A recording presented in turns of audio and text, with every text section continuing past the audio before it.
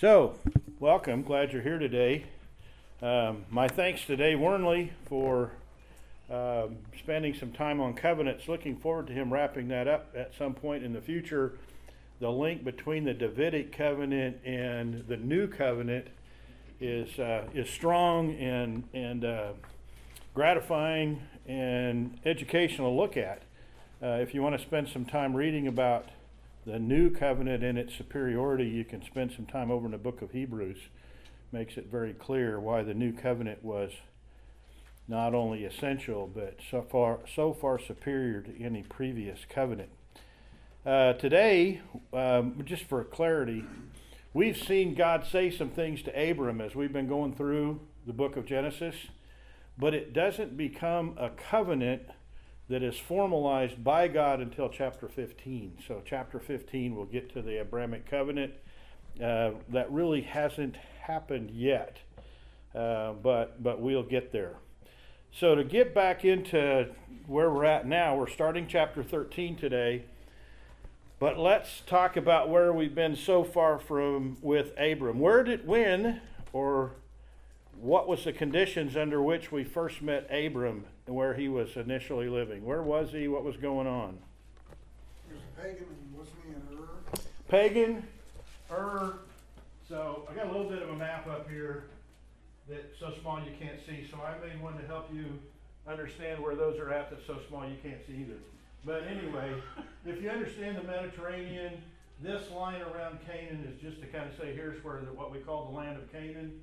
Ur was down in the Chaldean area, right? Okay, good. So we met him at Ur. He was living there as a pagan. We see all that begin to unfold in the genealogies of Genesis chapter 11.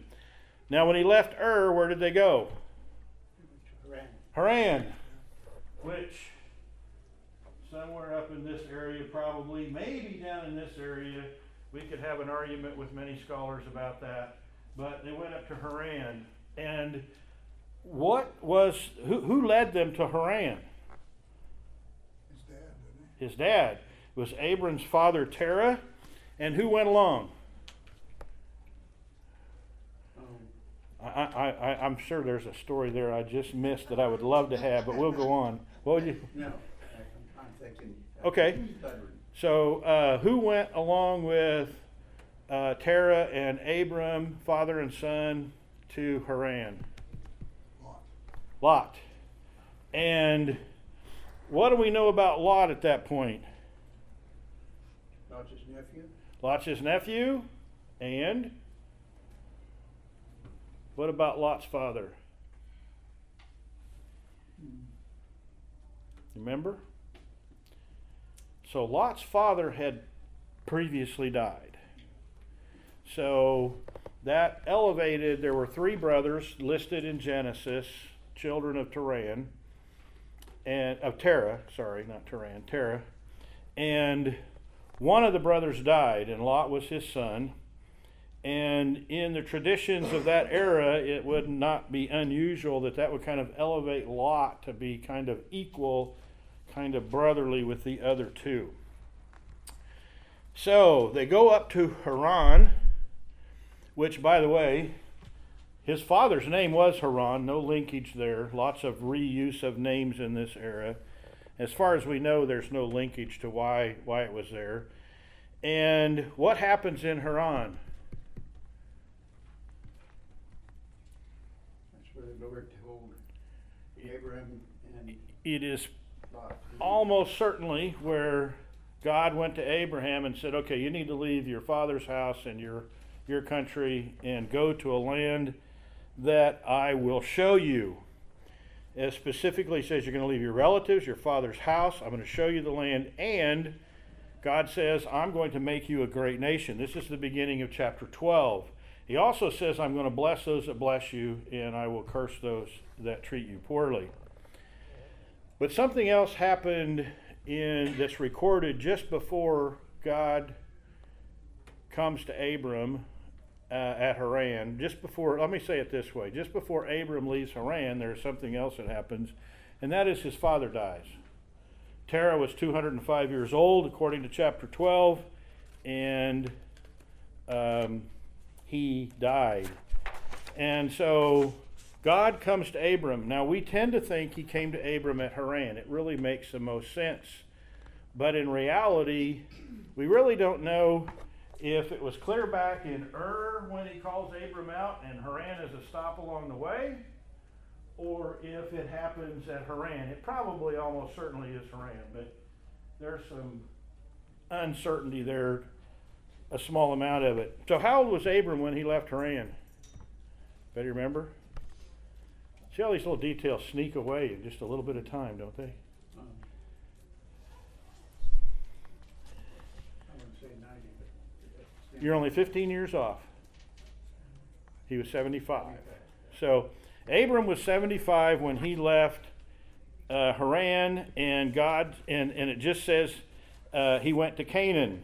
It says first he came to Shechem, and so in my little map here, here's the Jordan River, here's the Red Sea, here's the Dead Sea, not Red Sea, Sea of Galilee, here's the Dead Sea, the Jordan River runs between them, and so it kind of shows most of the map, so I'm kind of going a little north and then coming down into Shechem is the northernmost of these four cities that I've drawn, and that's where it says he goes to first. There's the Oak of Moreh there, just kind of as an identifying place. And it says in chapter 12, verse 7, and the Lord appeared to him.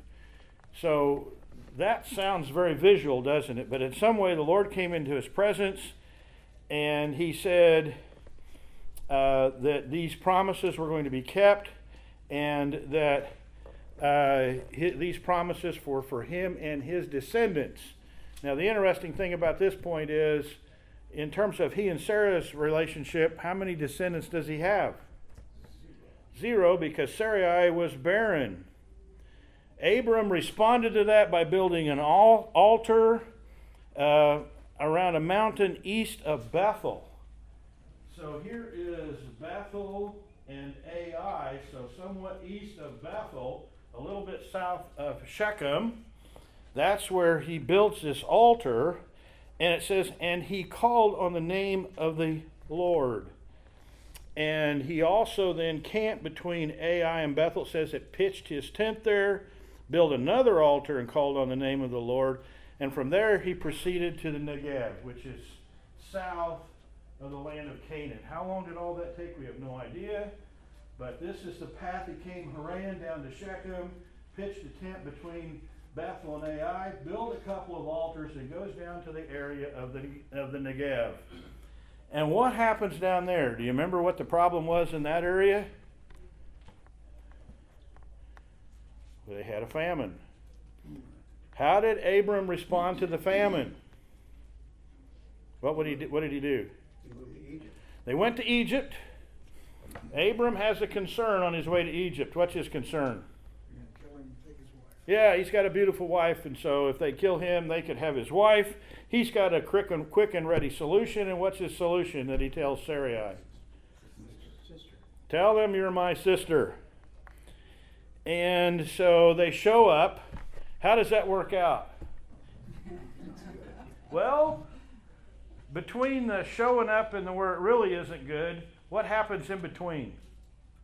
The king of Egypt takes his sister for a wife. Yeah, the king of Egypt, Pharaoh, some of his henchmen said, man, she is a beautiful woman traveling with him, his sister. And so Pharaoh says, not want to miss an opportunity, takes her into his dwelling to be his wife. And something happens to Abram. What happens to Abram? He prospers. What does he get out of the deal? Pharaoh gives him sheep, oxen, and donkeys, some of them in large breeding herds, or at least herds large enough to breed. And so he's been treated well. Sarai's in Pharaoh's house. What happens? I doubt that it's his wife instead of his sister. Well, but how do they get there? He afflicts him. God brings plagues to Pharaoh. Pharaoh, I'm going to say it in our vernacular, he's knocking on Abram's door. What have you pulled off on me? You didn't tell me that she was your wife, which we don't know how Pharaoh found out, but He figured it out. So take all your stuff and get. And they help him with his navigation. They provide an escort, sort of that make sure he makes it to the border before you let him stop. So he leaves with Pharaoh angered, and Abram is escorted out of the country, which takes us to where we are now. So kind of getting the speed back up. We're in chapter 13, and we're going to cover chapter 13 today. So I would be looking for a volunteer or volunteers to read through 1 through the end of the chapter in chapter 13 of Genesis.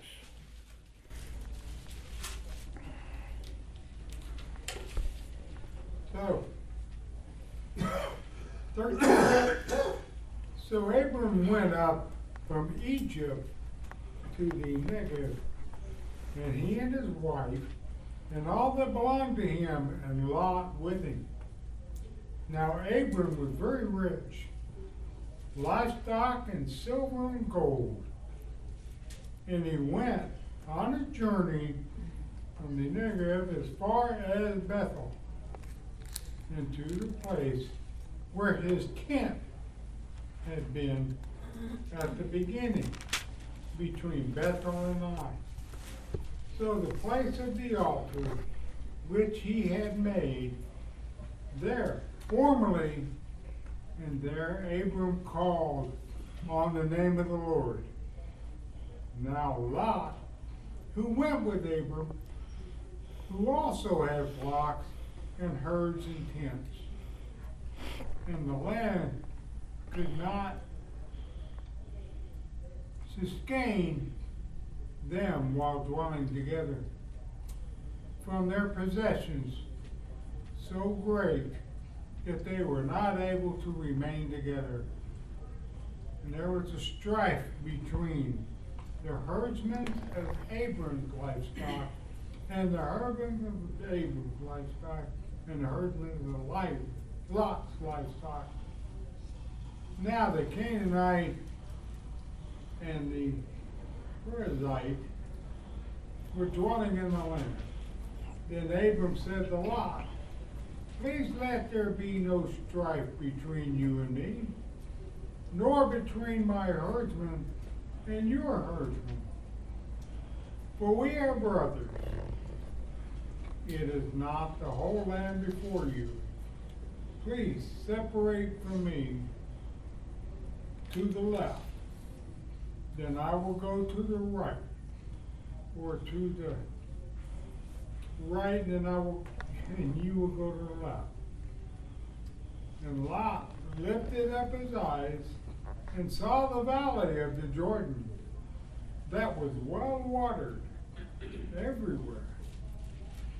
This was before the Lord destroyed Sodom and Gomorrah, like the garden of the Lord, like the land of Egypt, as you go to Zoar. So Lot chose for himself all the valley of the Jordan, and Lot journeyed eastward. Thus they separated from each other. Abram settled in the land of Canaan, while Lot settled in the cities in the valley, and moved his tents as far as Sodom. Now the men of Sodom were wicked, exceedingly sinners against the Lord. And the Lord said to Abram, after Lot had separated from him, now lift up your eyes and look from the place where you are, northward, southward, eastward, and westward.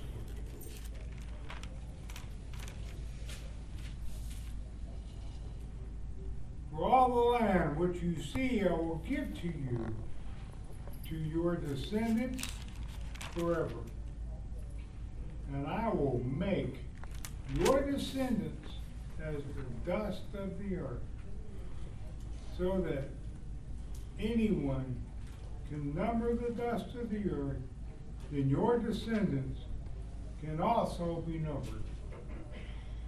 Arise, walk about the land to its length and breadth, well, I will give it to you. Then Abram moved his tent and came to dwell in the oaks of Mamre, which are in Hebron. And there he built an altar to the Lord. So in chapter 13 and in the first part of chapter 14 at least, we're setting the stage for the establishment of Abram in the area of Canaan and kind of beginning to see what kind of a situation he was living in, his own character, a bit about Lot and how all that is progressing. So in verse 1 we see there that Abram left Egypt and went to the Negev. And so he moved back over to the area where the famine had been. And I say moved, I don't mean moved and stayed necessarily. And we'll see that as we move through the passage here in a minute. But who went with him? What went with him? What did you see there? When he went to the Negev from Egypt. Lot with him and that they took over the position. His wife, his possessions, and Lot went along. So we didn't see Lot mentioned in chapter 12. This whole trip down to Egypt and all that, Lot's just a non-player as far as what's recorded in Genesis. But now we see, Lot's really been trailing along all the time. And so apparently that Lot had been involved in all of that, probably mostly as a spectator. In verse 2, we find out that Abram is very wealthy. He's got livestock. He's also got silver and gold, meaning lots of money, valuable minerals in that sense. So I have a question. How did Abram become rich? I thought the Pharaoh gave him Well, the Pharaoh helped him along. substantially. But substantially. As far as the livestock in particular is listed, we really don't know. Did he inherit it from his father Terah? Did he earn it somewhere? Careful trading? We don't really know. But somewhere along the way, it becomes clear that Abram is a wealthy man. And then in verse 3 it says, he went on his journeys from the Negev as far as Bethel. Now an interesting thing there is, in my mind, it's real easy to say, well, he got thrown out of Egypt for cause, and then he went up to the area, to the Negev, and then he just kept right on going and went up to Bethel Ai. But if you notice there, the word it says his journeys. So we don't know what kind of wandering Abram did.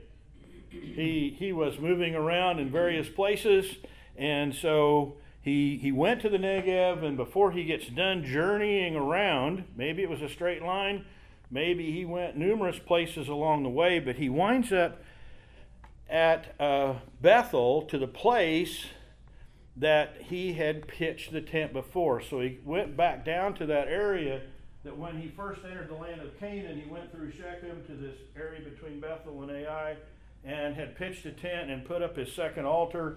He went back to that second altar. And again, it says, Abram calls on the name of the Lord. What does that mean? What can you describe or try to describe what you think of when you hear that phrase, Abram calls on the name of the Lord? I'd say prayed. Okay, prayed. Would you add any other possibilities there? Wasn't he at this point still a pagan and then converted at some point? Yeah, we don't really. We don't know exactly. It really doesn't become clear. Now, one thing that does happen when the scriptures talk about God calling Abram out of his father's household, and it says he obeyed and did it in faith. And we're going to hear in faith if we go to Hebrews chapter 11. So there's some faith there. And so that's probably, by then, the conversion is probably mostly complete, because it says that faith was reckoned as righteousness. And he had seen Yahweh embodied. Yeah. And so that, I'm sure, made a big I mean, I don't know about most people. Yeah, I do. And I would fit in that.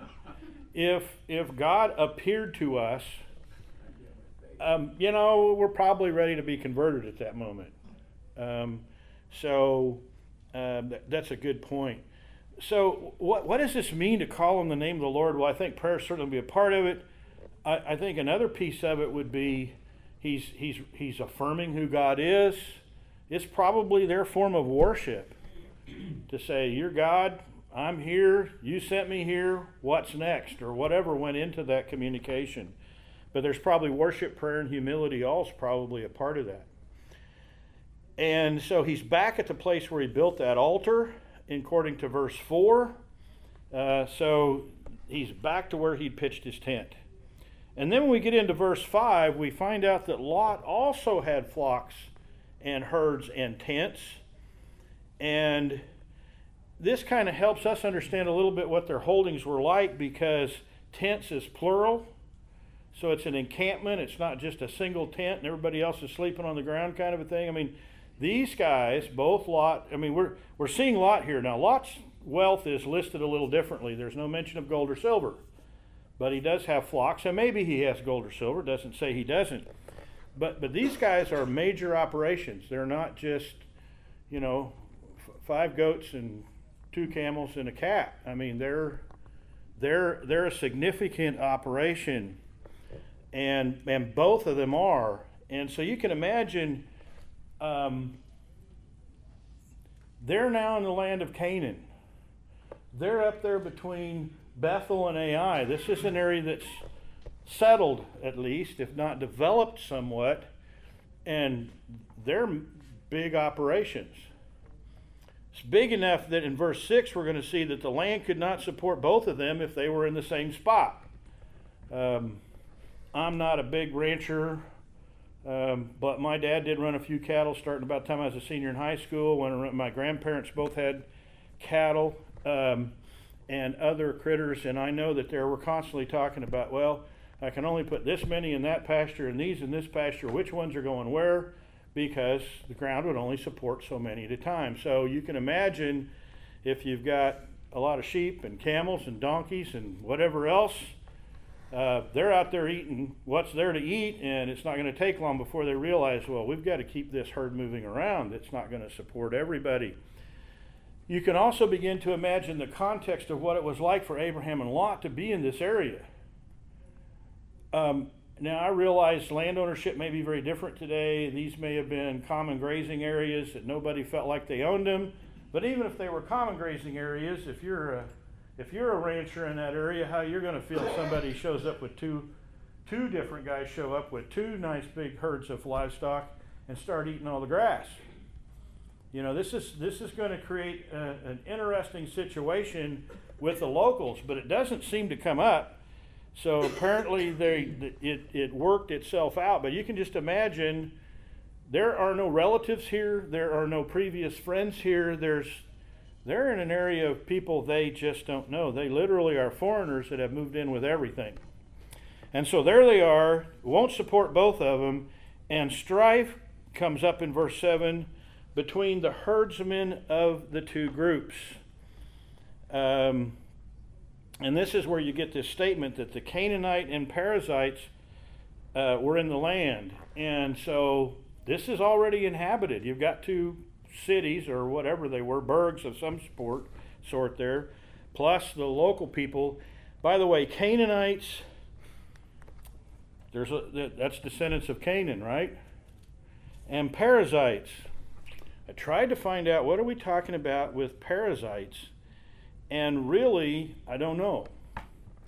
The word's root comes from villagers or rural people. So maybe the Canaanites tended to be in the cities, and these folks tended to be the rural folks. I don't know. But as far as any kind of ethnic background, I didn't learn anything. One of the commentators I read, so here's, when you look at verse 7 and you see, this is full of Canaanites and Perizzites, he chose to interpret that, and I think this is a little bit of a stretch from the text, but you can see why he might say that. So here's Abram and Lot surrounded by people who would be their enemies. Now, I don't know if they really were enemies, but I can certainly see him going, what are you doing? your critters are drinking at our wells and our ponds, if they had such a thing as ponds. You're eating our grass. What's going on? But the strife wasn't with the locals. The strife was with the herdsmen of Abram and the herdsmen of Lot. So we get a little bit of a picture here that it wasn't Abram and Lot were having a headbutting contest, but their herdsmen were struggling when they would meet up out in the grazing areas and so on. And so we see verse 8, Abram is clearly the leader. He comes to Lot and says, look, we shouldn't have any strife between us.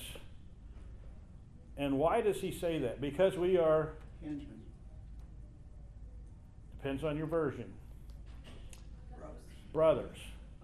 Which reinforces a little bit that idea that maybe Lot's status now is elevated more to brother than nephew in terms of how he's being treated because of the death of his father. That's kind of the tradition that we're told about in that era. So, and Abram has a solution. What's Abram's solution for their strife? Split up. Split up. One goes one way, one will go the other. Okay, and how are they going to decide who goes which way? Whichever way whichever way Lot goes, Abram's going to go the other way. Yeah, so Abram basically says this. Choose your way. Not enough ground for both of us here. You figure out what you want. You take that. I'll take what's left, or some portion of what's left. And so Lot looked around, and what did he see? It's in verse 10. Oh, the Jordan Valley. He saw the Jordan Valley. And what did he see about the Jordan Valley? Lots of water. Lots of water. Lots of grass. Gardens. Like the garden of the Lord. What are we talking about here? Garden of Eden, maybe. Garden of Eden, probably. Another description is like the land of Egypt going to Zoar. What are we talking about there? Well, we could start, as we often do, conflict between the commentators on what is this Zoar. There were a number of Zors, or Zoars, or however you say it, around the area. And in another passage, we would see that it was when we next chapter we're going to get into the war between the kings that come up and take Lot and whatever. And one of those kings is from Zoar, and it says formerly Bela. And there was definitely a Zoar that's talked about in the Bible some down here right about on the southern tip of the Dead Sea. There also was a high plain of Zoar over in Egypt. And this high plain was in the area where there was we would probably call it a creek. It isn't listed as a river, but there was a drainage area, a valley that went through there and made that high plain very, very fertile. Which one is it? The commentators all tell you it was one of those two. Some of them very definitely one of them, and some of them very definitely the other one, but in the commentators I read, I'm not sure. I do know that when we get to chapter 14, this is the Zoar they're talking about in chapter 14. But here it mentions on the way to Egypt, in Egypt on the way to Zoar, so maybe it's this one. But anyway, it's obvious from the context what we're talking about. This is a rich, fertile area. Anybody been around the Kansas River Valley? I grew up in the Kansas River Valley. I had one grandparent that lived with bottomland right next to the Kansas River. My other grandparent lived in the Flint Hills up there, which, by the way, not to offend anybody, but we have the pretty Flint Hills up there. So that's just kind of how it is. If you spend some time up there, you'll know what I mean. But anyway. My brother lives up there. He calls it God's country. Yeah, some people do. I'm not sure I would go that far. But I did have a business partner from western Kansas, and he called that God's country. And I'm like, you're not worshiping the same God I am. Sorry, no. But anyway, and my grandfather that lived in the Kansas River Valley, I mean, what I remember most is his alfalfa field, because now, he was a very meticulous farmer. Weeds didn't happen. They had short lives. He would see them and kill them just as soon as he saw one. Carried a corn knife with him all the time. But he would replant it every 4 or 5 years. He would do some rotating down there, and it was irrigated. And when you would walk in this area, the ground was super flat. It had been super prepared for this alfalfa. And when you took the alfalfa off, you had this super flat, beautiful, there weren't any bumps or hills. It was just a flat as a pancake alfalfa field. And he would get mountains of alfalfa off of it. It was always lush and green because he had the irrigation. So when I think of river valleys, I think of that because my other grandfather farmed the hills. And he really wasn't, his main profession wasn't farming. He farmed to have horses. He had cattle so he could play with the horses. That was pretty much, he was a horse lover. But such a contrast between the two. I'd help both of them bale. I mean, it wasn't, both of them were baling alfalfa, and you would think it was two different crops almost because of the quality and quantity difference. And so here's Lot, and he looks over and he sees a river valley. And so I think of the Kansas River Valley when I think of the Jordan Valley here. And he saw that, and he saw the water, and he saw how wonderful it was. And so verse 11 is interesting because they add a word that says something about this choice he makes. It doesn't say that Lot chose to go to the valley of the Jordan and settle down there in Sodom. What it says is Lot chose all of the valley of the Jordan. And so Lot looked around at this ground, and he looks over there and sees this. Abram's the leader, right? Does he not say, well, Abram, I'll go up to here and you can have the rest of it, or how do we split up this lush valley? He looks at it and goes, hey, this is all mine. And pretty much leaves Abram on his own, it looks like. And so Lot chose all of that valley, and he journeyed east. And it says that Abram then in verse 12 settled in the land of Canaan. So you see this division coming. They're up here, camped between Ai and Bethel. And Lot goes down here, and he wants all of this Jordan Valley, and Abram pretty much lets him have it. Sodom is down here at the southern end of the Jordan River right before it dumps into the Dead Sea. And so Abram apparently goes over to the Canaan area somewhere, probably a higher plain area, and that's where he settles in. Now, in verse 12, we see that Lot goes to the cities in the valley, and he sets up his tents as far away as Sodom. And we get a picture of Sodom. The men of Sodom were exceedingly wicked. They were sinners against the Lord. They weren't just sinning, they were defiant of God. And, here's a question. Did Lot know this? Well, it wouldn't take too long for him to figure it out, would it? We don't know what Lot knew when, but here is Lot choosing selfishly, choosing prosperity, choosing to go to the flashy lights. Did they have lights? I don't know, but I think you know what I'm trying to say here. He saw the cities and the excitement of the cities and all the opportunities to be part of this city life down here. And so he goes down and settles amongst these sinners. And in verse 14, we see that the Lord said to Abraham after Lot had left, so Lot's not here, Abram, look up. Look up from where you are. Look north, south, east, and west. All you see, I will give to you and to your descendants. For how long did he say? Forever. And so this is what he tells to Abram. Look around. This is your land. It's interesting he waits until after Lot moves away, because Lot technically is not a descendant of Abram, is he? Right here and now, God is separating out Lot's future from Abram's. He's setting the stage. Now, it doesn't mean that Abram and Lot are now enemies or separated in the sense that they're not family anymore. But these promises are for Abram and his descendants, and you're going to get it forever.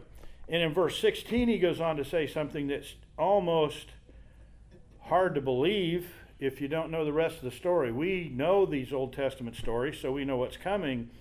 But to Abram and his barren Sarai, he says, I'll make your descendants as the dust of the earth. If anyone can count the dust, can you imagine that job? Where would you even start? If anyone can count the dust, then they're going to be able to count your descendants. And so it's a big promise to Abram that he is going to be the father of a great people. And then in verse 17, it gets pretty interesting, because he says, arise, walk about the land through its length and breadth. What did God just tell Abram to do?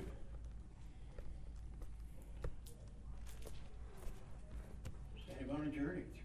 And what's the limits of the journey? I mean, where does the breadth and the length, whichever way you want to assign those two terms, where does it end? And clearly, we're going to get more specific promises later when his descendants, after 400 years in Egypt and walking across the desert and all their mix-ups and mess-ups, I mean, we're not necessarily going to study it in this class, but in Exodus you'll see where God puts borders on how far he's going to give them land, and it's huge. And so basically God's saying to Abram, I've taken you to this region, figure it out, look at it, see it, it's yours. You and your descendants will have it. And so go explore it and see it, it's yours. And so then in verse 18 it says, and then Abram moved his tent and came and dwelt by the oaks of Mamre, which are in Hebron, and there he built an altar to the Lord. So he goes just a little bit south. Here's Hebron. Probably got it. No, that's about right. It's west of the Dead Sea ways, not a long ways from Jerusalem, and that's where he pitches his tents and makes his residence is there in the area of Hebron. Now God has really set the stage here, hasn't he? Because we're seeing that Lot and Abraham both now are settled in this land that God has taken Abram to, and Abram trailed along his nephew Lot. And as they make their journey, Abram fumbles around down in Egypt. He messes a few things up, but before he gets done, he's back up in the central area of the land of Canaan, and God has said, this is going to be your land. We also get the stage set for us as the readers of the book. Moses has chosen to record for us not only these journeys, but kind of the stature of these men. This is really the first time that we have been given a picture. Now, most of us probably know from Bible stories, Abraham was a wealthy man. He had servants, he had flocks, and so on. And we know what happens to Lot. We've studied it. We'll see it again as we go through it here in the study of Genesis. But they are now established men in these areas. And when we get over into chapter 14, we're going to see a little bit more about how the culture worked around there. There are kings, but a king mostly is over a city, not a region. And so these men have power. And here's Abram, and he's now a man with some power and around the area of Hebron. And Lot's down in Sodom, and we know the roots that are going to be planted in Lot's life and how they are going to grow. But we now have the base plate set up so we can go through and see the history of Abram and Lot here in the book of Genesis. Questions, comments? Was the Jordan Valley part of what God gave Abram? Yes, and beyond. As a matter of fact, All the way to Euphrates. all the way to the Euphrates. Oh my, okay. And in my understanding, now we may find a commentator that puts me to shame, but in my understanding, this was the promise.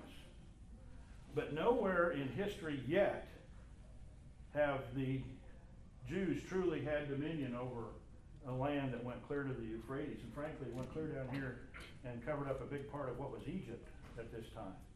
So it's a huge area of which they only, I don't know, I'm guessing when I say percentages, but maybe 60% of that promised area have the Jews that really had dominion over in history.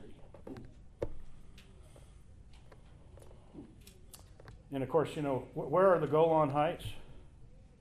Do you know physically? They're north. And don't they border the Jordan Valley a little bit up in the north part? So I mean, you're right in this area that Lot and Abram and all the promises where the tension that's going on today. Of course, you have the Palestinians over along the coast. The Gaza Strip. Gaza Strip. Maybe it's the Gaza Strip that's next to the Jordan. Anyway, no, Gaza Strip is over here. Yeah. But all of these things that are contentious today were contentious, all have been contentious ever since the Israelites returned after the 400 years in Egypt. Any other questions or comments? Where is the city of Jerusalem on that map? Let me see if I can do a better job of telling you that, because I know super general. Of course, you know, that's well, I think I can go over here. Come on, brains, all at once. So Jerusalem would be, Hebron, I believe, is just a little bit south of Jerusalem, but it's over not too far from the Dead Sea. If you look at it in this map here, there's the star. That's the current day Israel. Jerusalem. Yeah. So it's close to Zor? No, Zor would be on the very south end.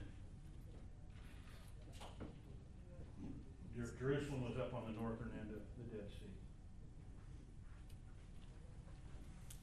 Any other questions or comments? Well, I knew today was going to go a little on the quick side because, I mean, it's just a general accounting of what happened here.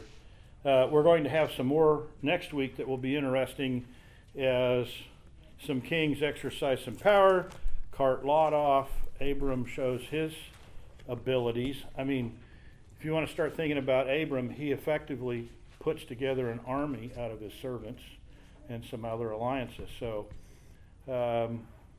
Abram's not a small player. He's a major player in the area, and we'll see how he increases his stature significantly next time. So with that, I'm going to say, let's pray, and I'll turn you loose on the world. Father, thank you for giving us the history as penned by Moses so that we can know the truth about the beginnings of you having a people born out of the lineage of Abram. And so, Lord, as we go through these passages, let us understand how you are directing history, how you put it together just the way you want it, and how valuable it is to be obedient to you and to follow your direction and to enjoy your promises. It's in Jesus' name that we pray. Amen.